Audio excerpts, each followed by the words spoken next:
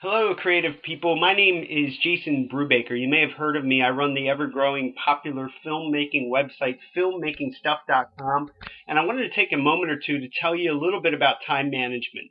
I live out here in Los Angeles, and I can't tell you how distracting this place is. You could go out any night of the week and find anything to do at any time of the evening.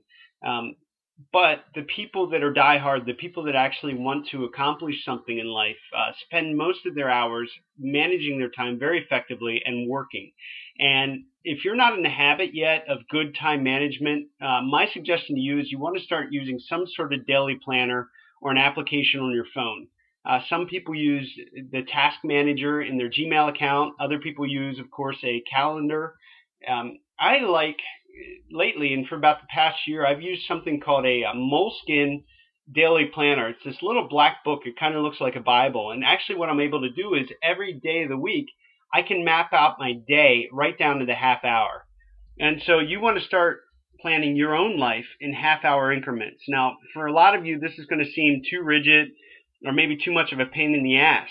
But if you discipline yourself to do this, you'll soon realize that you will accomplish more in 6 months than some of those other people you know that and what they're going to accomplish in 2 years. So I want you to resolve today to start planning your time right down to the half hour, and you're going to quickly realize how much time you've actually been wasting. Now, in order to do this, I really suggest you create a task list. What I mean by task list is a task list is it allows you to prioritize your big goals into manageable chunks, and then you're able to write them down every morning. So, for example, once you have your big goals written out for the entire year, you can combine them with the more mundane tasks of your life, like doing laundry. So, once your goals are written down, prioritize, write out your task list, and then prioritize with letters. For my list, I use something called the ABC method. So that means that what I do is I write an A next to everything that needs to be done first, then I do those things first. Everything else gets a B or a C. Now, most of the time, activities that get you closer to your ideal life are the priority. For example, if you're 20 days away from producing a film, and you don't yet have a location locked up, getting a location for your movie is your priority.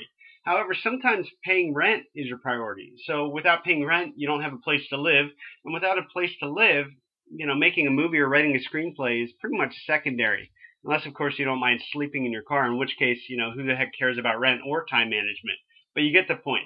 So a typical list would kind of sound like this. I have a list. B, write for an hour. A, call producer for meetings. B, update Quicken. A, laundry. C, go surfing. Now, the priority is determined by you. So for today, laundry is my most important priority.